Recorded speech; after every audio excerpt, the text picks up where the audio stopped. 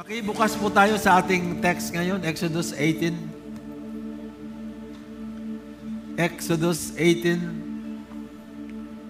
Ang sabi ng biyanan ni Moises, instruct them about the statutes and laws, and teach them the way to live and what they must do.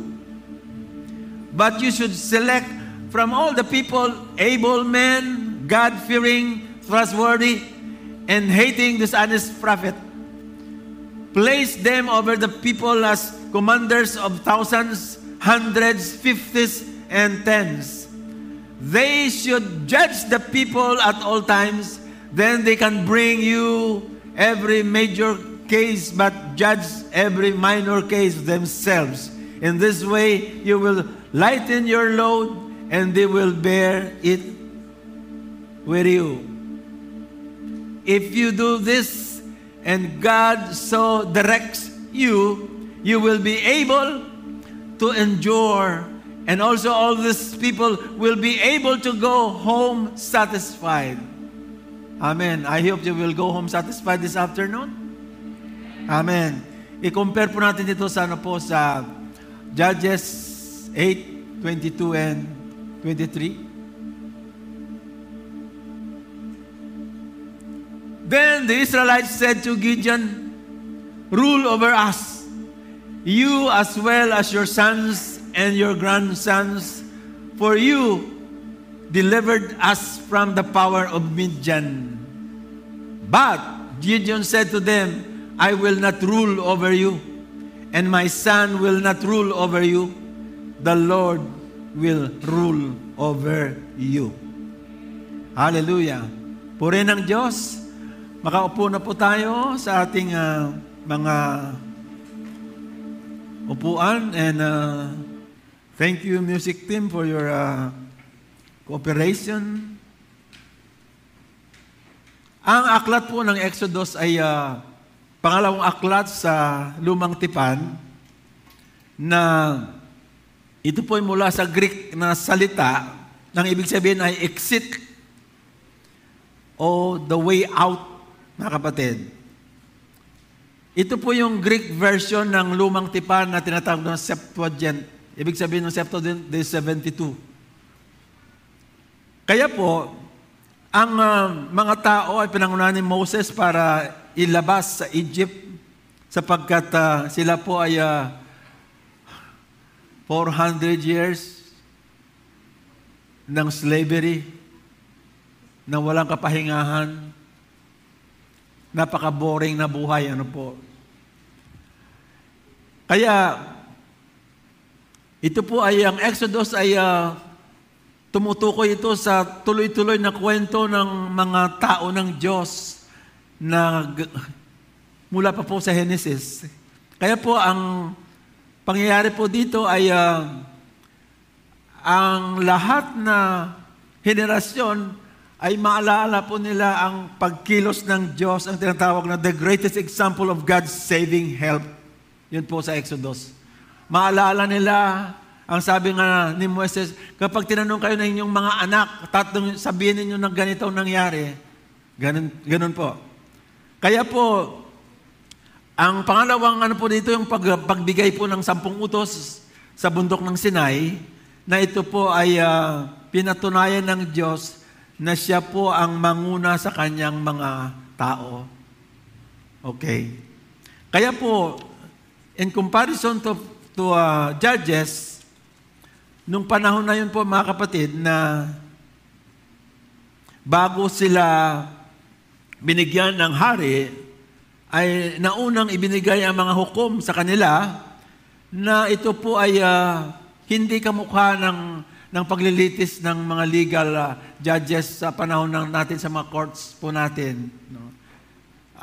Ibig sabihin lang nito ay, ang iba nga ang sabi, dapat ang pangalan ng libro nito, Heroes of Faith who Save or Deliver. So, may mga women judges na ginamit ang Panginoon by the name of Deborah. Kaya po, bakit nagpadala ang Diyos ng mga judges? yung apat na padron po ang nakita po dito. Una po yung kasalanan. Pag nabasa niyo pong ang aklat ng Judges, and the Israelites did evil in the eyes of the Lord. Ganun pa ulit-ulit po yun. Kaya hindi talaga totoo ang kanilang pagsisisi. Kaya po, ang hindi totoong pagsisisi, mayroong consequence sa buhay po natin. Kahit sa panahon po natin ngayon. Pangalawa, yung apat na S po ito ay sin ang una po. Na pattern natin, suffering sin.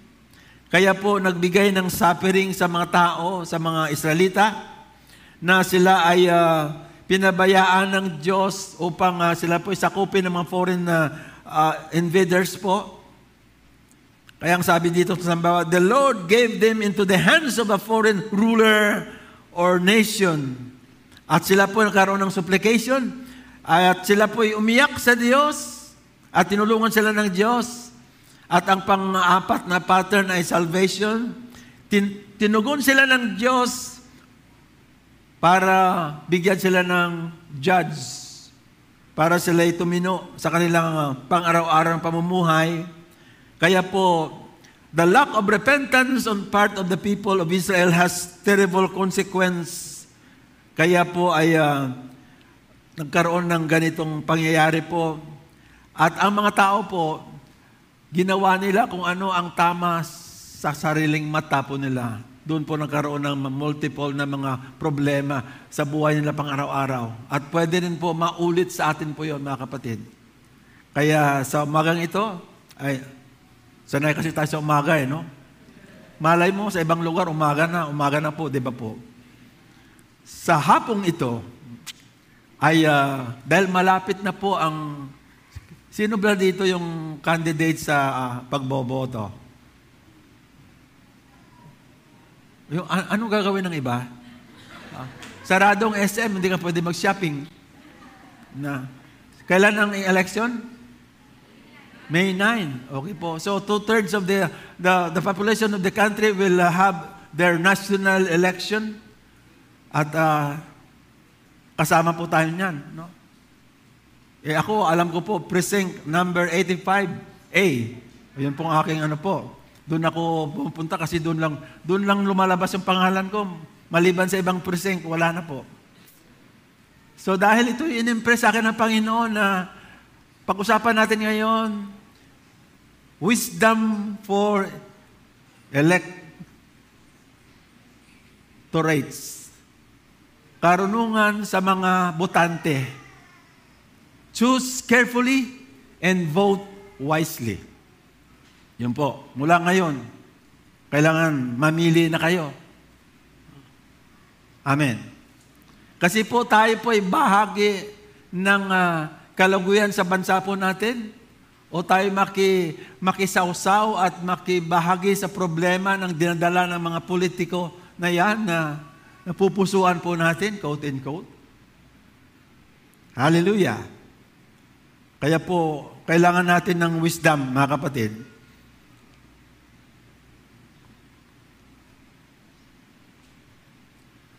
So, pag sinabi ng electorate, ito po isang body or community of voters na sila po ay registered voters at hindi sila flying voters. No? Minsan ka lang magboto, ano po? No? Kaya pag mayroong dumi na dito, wag mo na isabay dito kasi isa lang hinahanap. No? Dito mayroong anong ink na tawag niyan? Ano ba tawag ng ink na nalagay dito? Para patunay na ikaw ay tapos na. Kaya, we don't know what something look like. At hindi mo malaman, pag nakita mo ito, kung siya talaga ay tunay na leader. Hindi talaga natin makilala ang tunay na leader o kaya public servant. Kung gaano talagang ang itsura nila, at hindi mo rin matiyak kung makita mo mayroong isa na makita ka, marahil ang iyong pagka-define at konsepto ng leadership is part of the problem. Bakit hindi tayo makatagpo ng tunay na leader at mahirap? 90% of what you call leaders are not true leaders or public servant. They are professional manipulators at binabantaan nila ang mga tao. They have the elements of force. They can force things to go their way. Mayroon silang mga oppressive spirit, withheld you to manipulate you things that you want.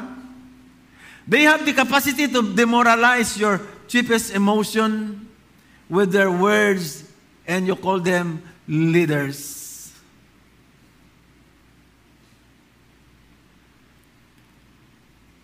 Ano ba talaga ang mukha ng true servant leader? Kasi po ang tunay na leader ay naglilingkod, hindi pinaglilingkuran. Amen. Ang ating padron ay si Jesus. Ang sabi roon, tingnan niyo po ang hinang text po natin, Moses, maghanap ka ng mga tao na may takot sa Diyos, mapagkatiwalaan, at hindi tumatanggap ng suhol.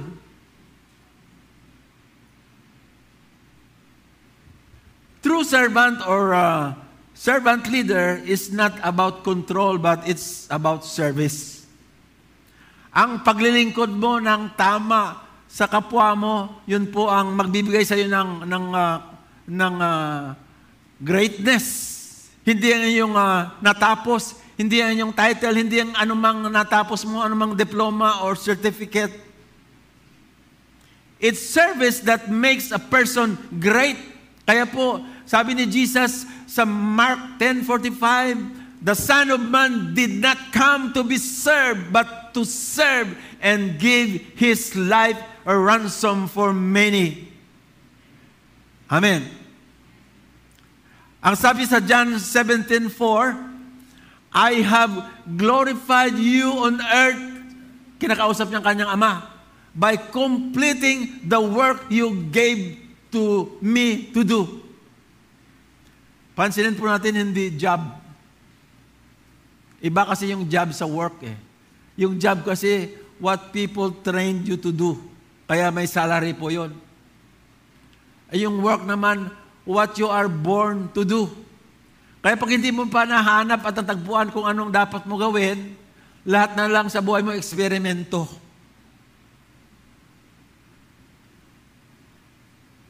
Nauso yung manok. Nagbarbecue ka ng manok, lugi. Hindi yun ang pinapagawa sa'yo ng Diyos. O bumalik ka sa banana queue, lugi pa rin, hindi rin po pinapagawa ng Diyos sa'yo. Kasi ang pinapagawa ng Diyos, walang katalo-talo, walang kalugi-lugi, always panalo. Amen. Hallelujah. Kaya po, hindi sa dami ng ginagawa mo na trabaho bilang leader, kundi ito ba ay ayon sa kalooban ng Diyos? Yun po ang sukatan. Kaya ang iba, ay ang leader namin talagang yan ang aking kandidato. Sinemento niya ang aking bubong. Ay, grabe, no?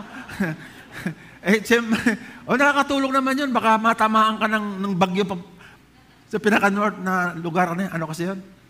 Babuyan Islands. Nakasimento ang doon. Hindi, walang tabla po roon. So, nakita ng marami yung kanyang nagawa. Samantala, dapat makita mong ugali ng leader mo. Kaya nga, it's not the numerous projects a leader have done, but is it according to the will of God? Kaya mga kapatid, tigilan na natin yung pinapagod natin na ating sarili. Kapag hindi yan sinabi ng Diyos sa iyo, mapapagod ka lang. Pero pag sinabi ng Diyos sa iyo, kahit nakaranas ka ng pagod, isang tulog lang yan, malakas ka na naman. Ganun po kaya ang Kristyanismo ay very exciting. Anong sabi ng Panginoon? My yoke is easy and my burden is light. Magaan. Kaya mo pula dagdagan. Tama ng kalooban ng Diyos, eksakto yon. Eksakto. Walang labis, walang kulang. Eksakto yon. Dagdagan mo pa ng mga pasanin sa mundo. Aba, mga kapatid, maawa ka sa sarili mo. Ikaw ay tinubos, hinugasan sa kapangyarihan ng kadiliman upang ikaw makita mong kagilagilalas ng liwanag at ikaw ay maging as an ambassador. You have to define yourself kung ano pong pinapagawa sa'yo ng Diyos at pakita mo sa mundong ito. Pangalawa, yung true servant leader is not about power, it's about empowerment. Ang mga follower kasi, mga kapatid, mga follower ay sabi nila, a very powerful person, yung aming mayor, yung aming councilor. Sa halip sana na kung totoo talaga na nag-i-empower ang leader mo, sabihin mo sana ganito, yung leader namin, ini-empower niya ako. Ginawa niya akong great at in-inspire po niya ako. Yan ang true servant leader. Ini-inspire ka niya. Dito ka lang, hanggang dito ka lang. Pero sabi niya, kaya mo pa yan, hanggang dito, maaabot mo yon. Yung tagatulak. No? Tinutulak ka niya sa pinakamagandang posisyon, pinakamagandang kalagayan, at pinakamaayos na buhay. Yun po, tagatulak. Ang tunay na leader ay tagatulak sa mabuting kinalalabasan ng kanyang mga tagasunod. Pangatlo po, a true servant leader is not about manipulation but about inspiration. Sabi nga nila, inspiring people is the highest form of true servant leader. Okay po? Mga kapatid, kaya po, ang tunay na servant leader ay hindi nagmamanipula sa tao, nag-i-inspire. Ang tao daw na nakita mo yung mali, kung hindi ka nagsasuggest ng solusyon, huwag manahimik ka na lang. Kasi hindi ka totoo. Kapag may nakita kang mali, kagad-agad, I suppose ito ang solusyon. Titimbangin mo na yon. Ganun ang leader. Hindi niya inaapakan ang kanyang tagasunod, kundi he inspire people. Ganun po ang tunay na leader. Pag mayroon siyang nakitang mali at dapat ayusin, nagsasuggest ka agad ng solusyon. Amen. Kaya ganun ang leader natin na pipiliin natin sa 9. Ano po? Kaya po, hindi sila mamanipulate kasi the moment you manipulate your follower, you will become a dictatorship. Kaya tayo po, hindi tayo nag-i-endorso dito ng kandidato po o ballot number 9, itong sulat nyo, hindi po. Nagpipray lang tayo sa lahat ng mga delegates, anumang office na kanilang tatakbuhin. Because yan ang sinasabi ni Paul sa Timothy, sabi niya, pray for your leaders so that you could live peacefully and joyfully.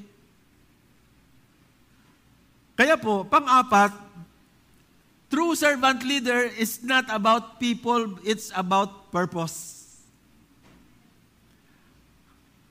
Ang mga leader na hindi totoo, nagbabahay-bahay, maghahanap ng tao para makabili ng kanyang boto.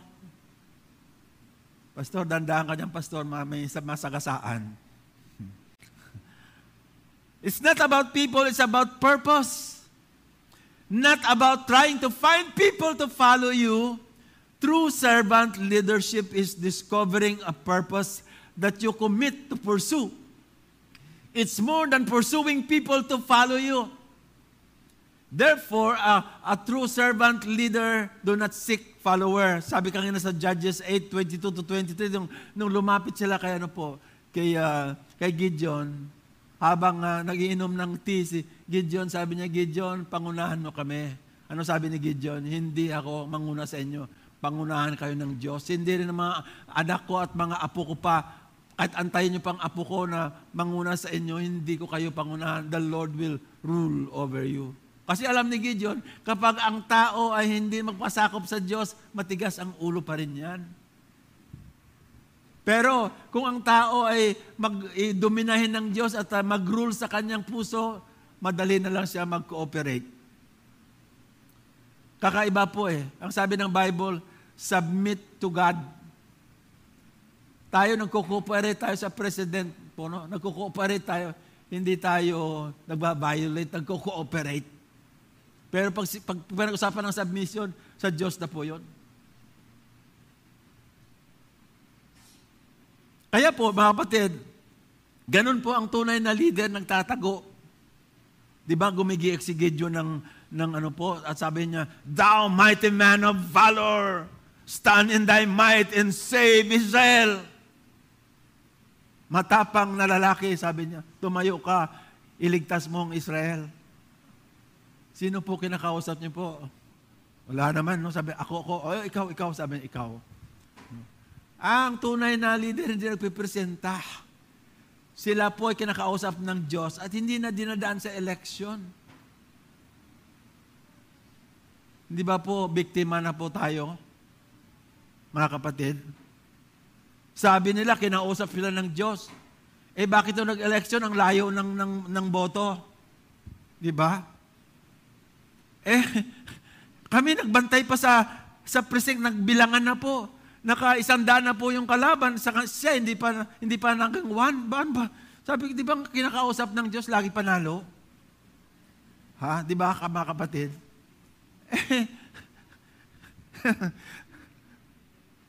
Wala, kasi sabi ng Amerikanong prophet daw, sabi niya, Hey, sister, don't you know that your husband will be the next president of the Philippines?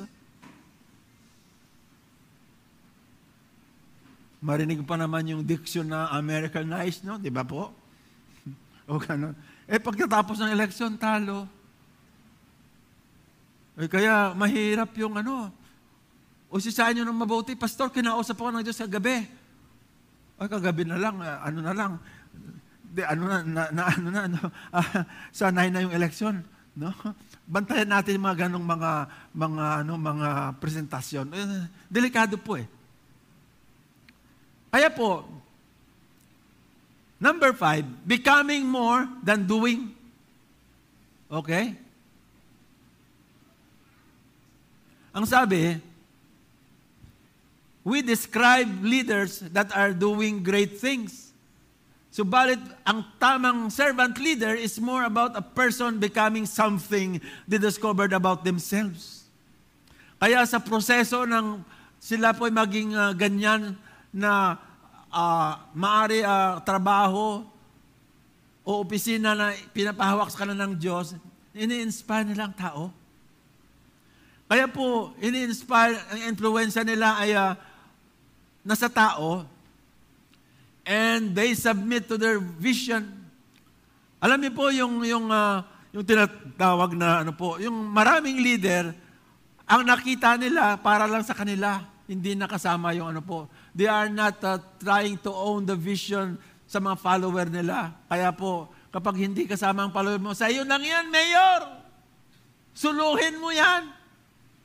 Wala kaming nakita, ikaw lang nakakita ng ganyan. Kaya po, kapag ang iyong pangitain ay nakita ng tagasunod mo, people will submit their energy, yung kanilang lakas. Ano pong pagawa natin? Nandito ako 24 hours. Sabihin mo lang po, anong matulong ko. Ganun pong tunay na leader. The people will submit their time and resources for public cause. Sinasabi nila, total naman hindi naman ikaw pinapangalan dito, mayor o president, kundi para sa lahat, for the benefits of the whole Republic of the Philippines, I will volunteer myself. Ganun po ang tunay na leader. Ang kanyang follower ay talagang maraming mga volunteer follower. Ano po? Ang pangalawang bagay po dito, a kind of leader that is destroying our country.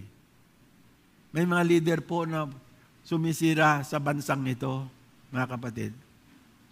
Baka yun ang maboto nyo sa 9. Mag-ingat po tayo. Una po, yung mga leader na politics without principle. Ang ating, ano na po daw tayo, nag-create tayo ng political culture na nagpo-produce ng deal makers. Deal makers. Kaya pag may project po, talagang papatungan ng napakataas. By the way po, walang kinalaman yung kulay pula na ito sa ano po, baka magkaroon ko ng political advocacy na, Pastor, mukhang nagpapalata ka yata. Yung unang nakuha ko kanina doon, yellow, sabi ko baka naman mag-isip yung mga tao na, pabor ako sa kulay na yellow. Wala po. Kasi ang contrast po sa black ay either red o kaya yellow o orange. Yan ang perfect contrast. So, walang kinalaman yung kulay ko. Anong kulay man ang gusto mo, sa'yo yun. Okay po? So, mga deal makers,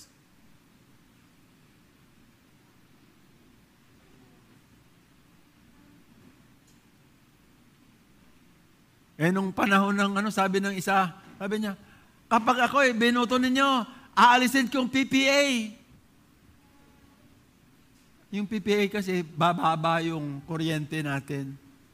Ay, wala nangyari. Kailan lang, pati yung PDAP, tinangay. Sabi niya, PPA, kukunin niya, bababahan niya para hindi tayo mahirapan sa PELCO. Ay, hindi, sa National Power, kasi? Ano kasi National Power? Tawag niyan? Tulungan niyo naman ako. Ano ba? Saan tayo kumukuha ng power natin? Sa National Power, NPC ba? National Power Corporation. Bumibili kasi tayo ng per kilowatt hour po Per kilowatt hour, nandun sa receive per kilowatt hour, pa-fluctuate minsan 3 point something, kaya 4 point, kaya pag tumataas, ang per kilowatt hour ay mataas. Tingnan niyo sa resibo niyo po. Nakalagay po doon yan. Kaya po, mga kapatid, na mga deal makers to compromise their principles to please some people. Hallelujah. Kaya nga, for the first time, mga kapatid, tingnan niyo po, ngayon ko lang naalala na bakit po ang international airport doon po sa Bulacan. Alam po ba? Pareho lang ang lugar. Pero nakita po nila kasi napili nyo ng ating presidente. Sabi niya, itong paliwanag pala, yung direction ng hangin doon dalawang direction lang. Kaya mahirap pala mag-landing yung aeroplano kasi 4 na direction. Ganyan. So, doon po dalawang direction lang, kaya doon nilagay po yung airport. Ganun pala. Alam po nila yon, no? Kala ko hanggat may sementado dyan, tapos pwedeng tumakbong aeroplano, okay lang. Pati palang direksyon ng hangin, inoobserban at pinag-aaralan yon, mga kapatid. Imagine, gawin mong yung partner mo, yung San Miguel Corporation, grabe. Number 1 kasi sila Number 2, yung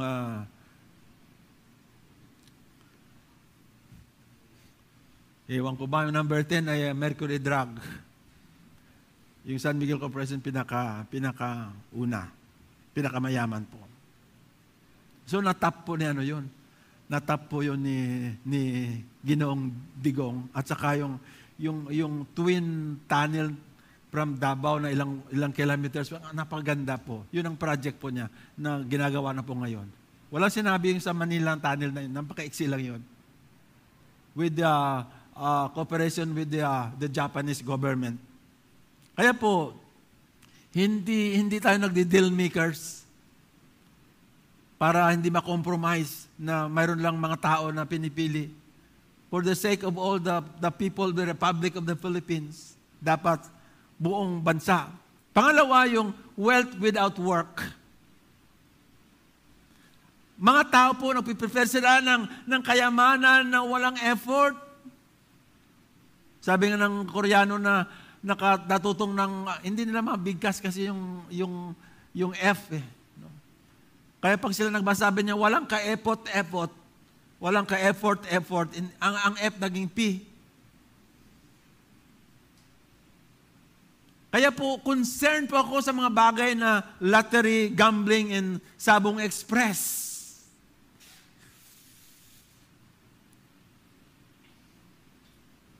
Mayroon ba kayong naobserbahan sa mga atin?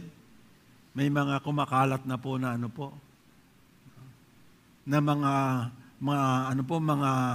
ito po yung we are developing a culture of expecting something for nothing. Uupo ka lang, titingnan mo lang, maglalaban yung manok. Tapos mamaya kunin yung GCash mo, account, nandun na. Nakuha niya na. Hindi mo pala malang pinadala ang GCash account mo sa church. Nasasabong pa. Pastor, dandahan pastor, may tinatamaan.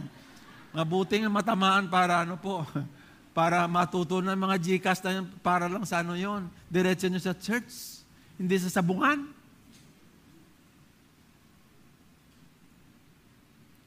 Baka mayroon nagsasabong dito hanggang ngayon Wala. Talo ka dyan. Talo ka. Naalala ko po ang aking lolo. Nung panahon niyan, wala pa po yung, ang Texas po niya, 8 times winner. Ika 9 times, kapatid.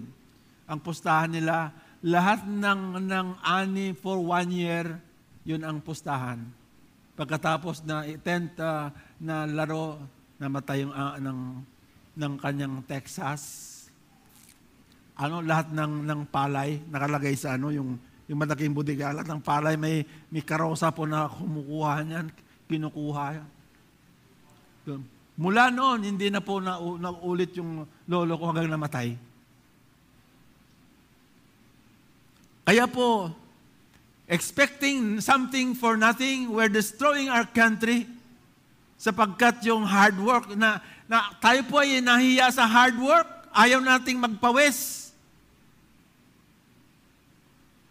Hallelujah. Pangatlo po ay knowledge without character.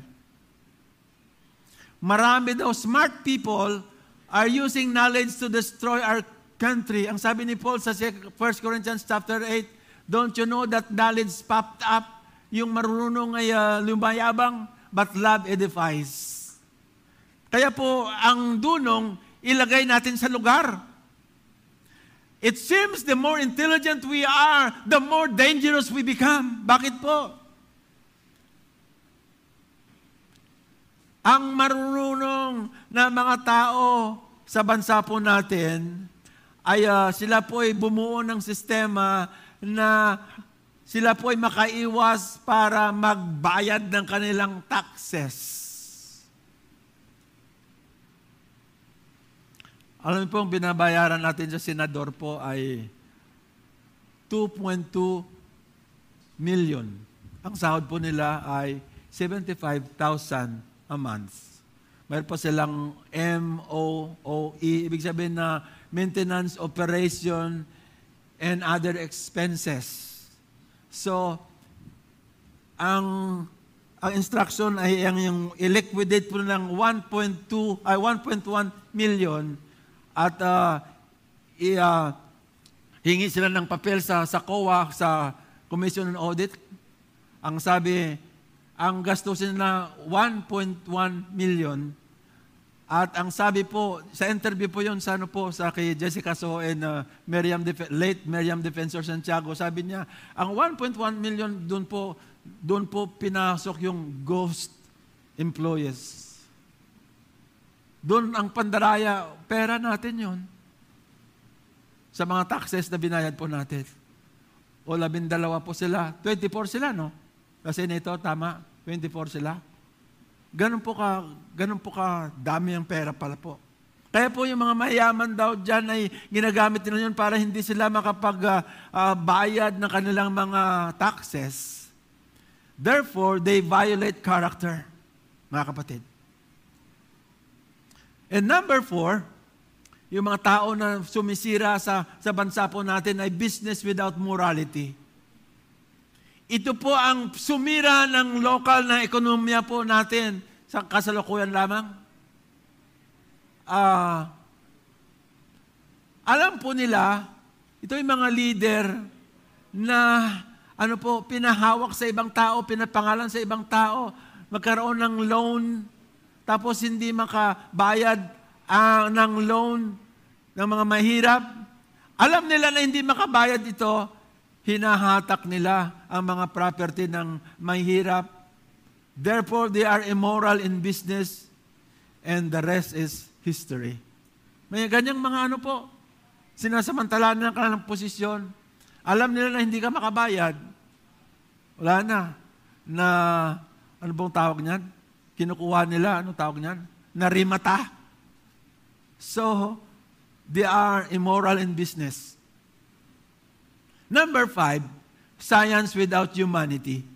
Ang ibig sabihin nito, napaganda nagkaroon tayo ng scientific advancement, pero pag hindi na-regulate po ito sa ating konsensya at sa katauhan, science can destroy. Alam niyo po, nag-develop sila ng pills na kapag ayaw mo na yung baby, titake mo lang ang pills na yon at malulusaw ang baby sa loob ng tiyan ng nanay. If you don't want the baby, it can dissolve the baby. It's made in France. I-research nyo na lang po yun kasi ayaw ko sabihin yung pangalan. Baka gagamitin nyo yun. Sayang baka yun yung didissolve yung one of the greatest preacher of the Rock City Church. Malay nyo po. Dito po mayroon akong ano po ito? Politics versus true leadership. Ang focus po ng mga politiko, hindi lahat, mayroon sa maraming politiko, mayroong mabait at mayroong makadiyos. Ang focus ng isang politiko, programa. Programa. Okay? Yun ang pinaka-focus ng programa. Programa. Programa. Okay? Yun ang pinaka-focus nila. Okay. Ano po? Kaya po, ang tunay na leader ay vision. Yan po ay galing sa Diyos. Yung pangitain ay galing sa Diyos. Kasi po ang vision ay, pag galing sa tao yun, kaya mo, pero ang tunay na vision ay galing sa Diyos, hindi mo kaya, kailangan mong tulong ng Diyos. Ang priority ng isang politiko ay next election. By all means, I will win the next election. Yun ang utak ng mga politiko. Ang tunay na true leadership is next generation. Ang sabi niya, pati yung inyong kaapu-apuhan ay mayroon akong plano sa kanila. Yung kanilang preoccupation ay, ang politiko ay mga pangako. Mga pangako. Ang sabi, kapag ako'y nanalo, ay bawasan ko ang inyong mga taxes. Magbigay ako ng mga maraming trabaho at magbukas ng maraming trabaho pa. At pati ng free college tuition ng inyong mga anak, sagutin ko. At ako ay magme-maintain ng mga daan ninyo. Promises. Ganong magaling preoccupation ng promises. Pero ang tunay na leader ay purpose. Sasabihin niya sa iyo, bakit ka niluklok ng Diyos dyan dahil ganito una, pangalawa, pangatlo, ito.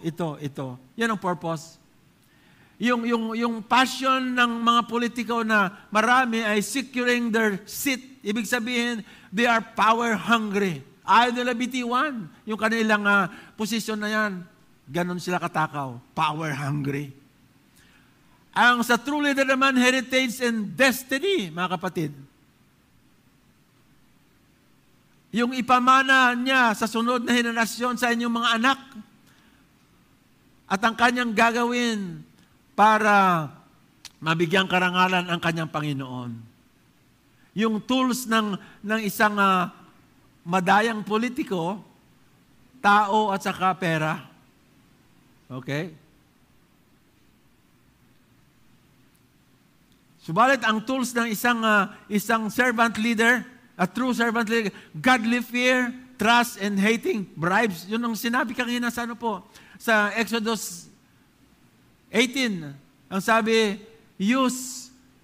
choose men who fear God, trustworthy, and hating bribes or dishonest gains sa King James Version. Yun po ang kanyang tools, mga kapatid. Alam niyo po, the most important system on earth is the economic system. The economy is the process by which we all seek to survive and have our needs met. Kaya kung ang ekonomiya hindi na gumagana, sino ang sinisisi natin? Ang gobyerno. Ang gobyerno. So, balit, this is not about politics. It's the economy. Ang sabi ng Bible sa Ecclesiastes 10:19, money answer all things. Not politics, not political parties, but money. Kaya ang ano ngayon, umiikot ngayon ang mga maraming politiko. Ang sabi ng maraming tao, ang sino man na magbigay sa akin ng maraming pera, yun ang kandidato ko. It sounds familiar? Kaya huwag niyong ibenta ang isang boto po ninyo ng 350 lang. Kawawa naman kayo. Ganun lang kahalaga yung pagkatao mo. 350 pesos.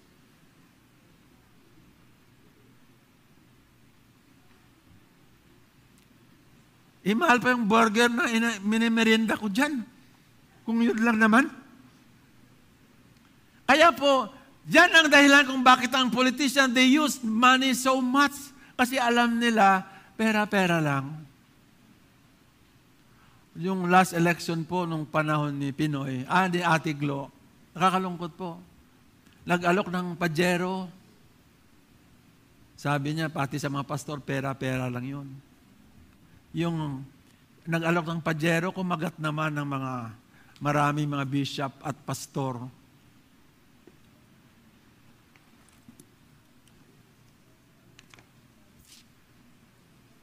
Mga kapatid, it's a powerful tool. They can even buy people of their votes. Hallelujah. Kaya po dapat nating tanungin ang mga politiko ng ganito po. Sa mga leader natin, what is your passion? Yung passion kasi it's not finding something to live for but to die for. Tanungin po natin sila ng ganito, ikaw ba nakahandang mamatay sa mga ginagawa mo ngayon? Yan ang tanong. Yung passion po kasi ay, only death can stop you. It's unstoppable. Ano yung prinsipyo?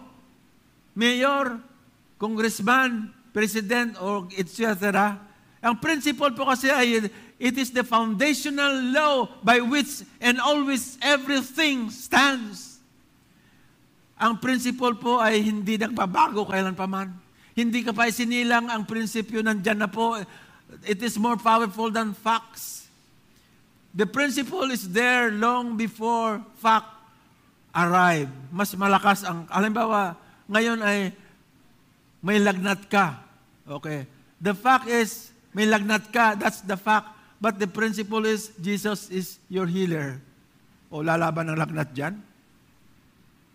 Proteksyonan ka ng principle sa fact, mga kapatid. Kaya tanungin mo siya, ano ang standard mo sa buhay na hindi mo pwedeng ipagpalit kailan pa man at ayaw mong masira ito? Kapag nagsabi siya ng ganito, kapatid, honesty is my best policy. Kulang po yun. Kasi honesty, pag sinabi best policy, this is my first best, my second best, my third best, my fourth best. Dapat ang sabihin niya, honesty is my only policy. Amen. Yun ang mga tao na hindi pwedeng mabili. Okay po. Kaya ang sabi ni Dr. Martin Luther King Jr., ang sabi niya, nung siya po binigyan ng Nobel Peace Prize nung the emancipation of the Black Americans sa lugar nila, ang sabi niya, unarmed truth. Hindi mo pwedeng armasan ng katotohanan. Ang truth ang siyang magpaliwanag sa kanyang sarili. Ang truth ang siyang makipaglaban sa kanyang sarili. Unarmed truth and an unconditional love will have the final word in reality. Sapagkat ang truth, the most powerful weapon in the world, and love, the most supreme ethics in the world. Hindi mo pwedeng, walang tatalo. nung sinabi ni Diyos, I am the way, the truth, and the life. Kaya po, sa oras na ito, kapatid, tumayo po tayong lahat.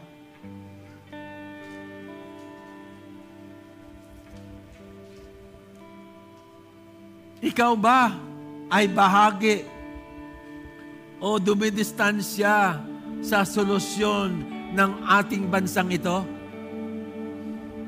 O ikaw naman ay nakikipagtulungan sa malawak na korupsyon sa bansa po natin? Take your stand and make your choice carefully and vote wisely sa araw ng May 9, 2022. Kapatid, sa kamay mo, maaari ang susi upang magbukas ng magandang kinabukasan sa bansang ito. O maaari sa kamay mo ang magsasara ng pagpapala ng Diyos na binigay sa bansang ito, sapagkat ang sabi ng Book of Proverbs, Blessed is the nation whose God is the Lord.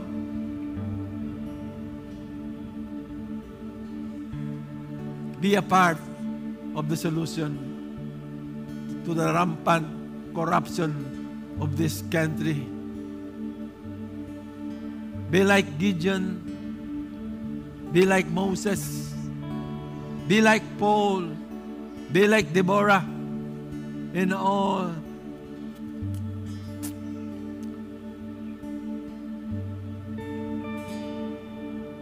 the faithful na sila po ay nais magpagamit bilang instrumento upang kalwalhatian ng Diyos ay mananatili sa bansang ito. Oh God, thank you God.